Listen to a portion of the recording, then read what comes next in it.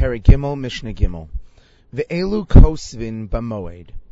And these are the types of documents that may be written on Chol HaMoed. In general, writing is one of the malachos that should not be done on Chol HaMoed, in particular when the writing is done in a calligraphical manner that is more of a professional type of writing.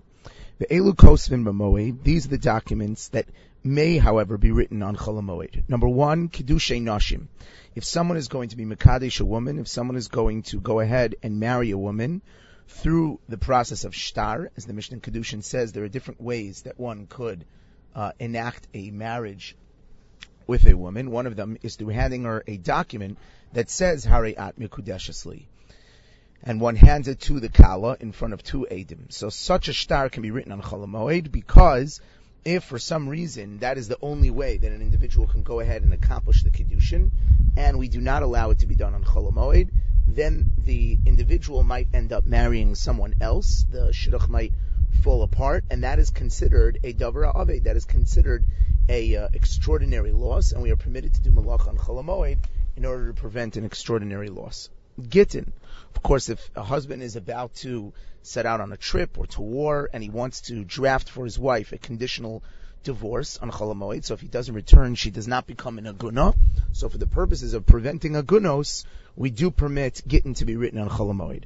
Vishovrin and receipts. Let's say somebody is a debtor, and so a debtor always has the right to ask for a receipt when the debt is paid. So if the debtor is leaving town on Chol HaMoed, then the creditor is permitted to write a receipt, because if he doesn't, then the debtor may end up leaving without paying him, because he's not going to do it if he can't get a receipt that substantiates that this transaction took place.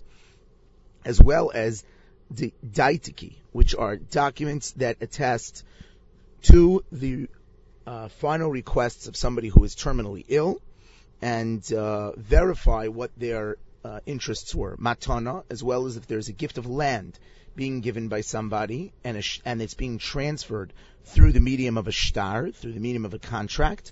So that may be done on Chol HaMoed, because if you don't, then the person who's initiating the gift, giving the gift, may decide to renege, and that would be considered a davar ha'aved. That would be considered a extraordinary loss for the individual receiving the gift. As well as upruzbul. Pruzbul is a very special type of legal document that was instituted by Hillel. The cycle of Shemitah, aside from requiring us to leave our land fallow for the year, also cancels all debts. But part of the mitzvahs of the Torah is to go ahead and lend money to poor people.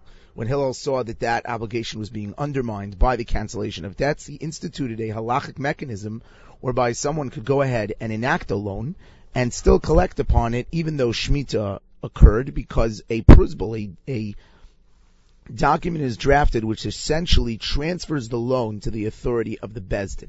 And Bezdin is not subject to Shmitas Ksafim, to the nullification of loans through Shemitah. So a pruzbul is permitted to be drafted, because after all, the person may lose out on getting the loan if they can't go ahead and draft a pruzbul.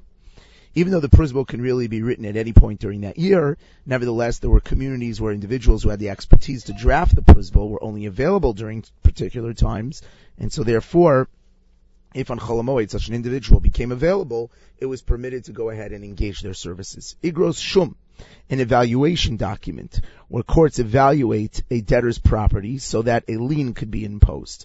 That is then handed over to a creditor, and that serves as proof of ownership. So obviously the individual will not engage in the transaction if he cannot get such a document, and that is an extraordinary loss.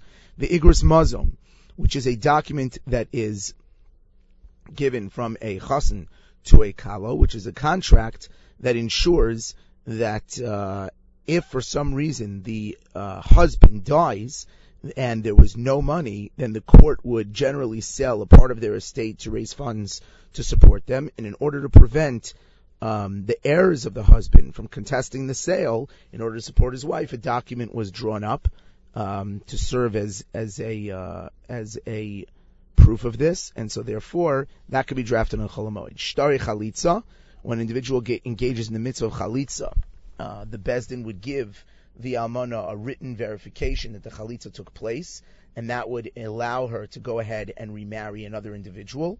So if she's going to leave on Chol HaMoed, we are allowed to draft this shtar to ensure that she has this document to take with her to present to anyone who she wishes to ultimately marry. U'meunim, and anyone who engages in the concept of miyun. Miyun is when, in general, a father was able to marry off an underage daughter, but if there was no father, then the mother or one of the brothers was allowed to do it. But the daughter is allowed to protest this. Miyun is allowed to protest, to refuse this relationship. And if she does engage in miyun, it had to be certified by a bezdin to allow her to marry somebody else. That document can be drafted for this woman on Chol HaMoed.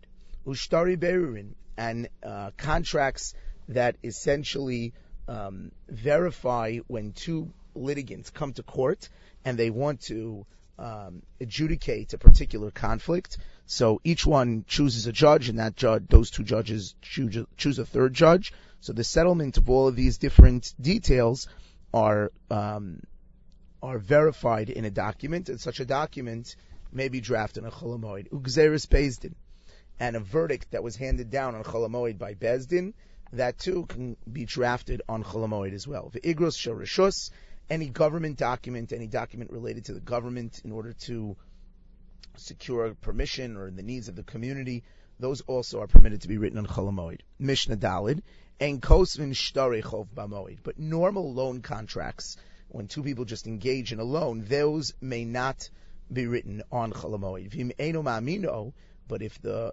creditor does not trust the person who's taking the loan, and he'll deny, and he's concerned that he's not trustworthy, then they can go ahead. Oh, she'ein lo ma yochal, or let's say the scribe, let's say the sofer who writes these documents has nothing to eat. Harizeh yichtov. Then it's permitted to go ahead and write these things on Chol HaMoed. Ein kosvin svarim tefillin u'mezuzos b'moed. One is not permitted to go ahead and write tefillin, mezuzos, and sifrei Torah on Chol HaMoed. Ve'ein magia nos achas, and you are not even permitted to correct a single letter. It's considered to be great expertise. Afilu b'sefer ha'azara, even if the sefer Torah that was in the Hazara itself. Rabbi Yehuda says no. Kosev adam tefillin mezuzos la'atzmo, that a person is permitted to go ahead and write tefillin and mezuzos that are not going to be sold, to write them for himself, or the Mefarshim assume to write them for someone else that are not being sold but just being given to someone else. And when one needs to tie in the tcheles string to their tzitzis, one is permitted to do that on their thigh in a non-professional manner, but in a manner that still fulfills the mitzvah of connecting the tcheles to the tzitzis.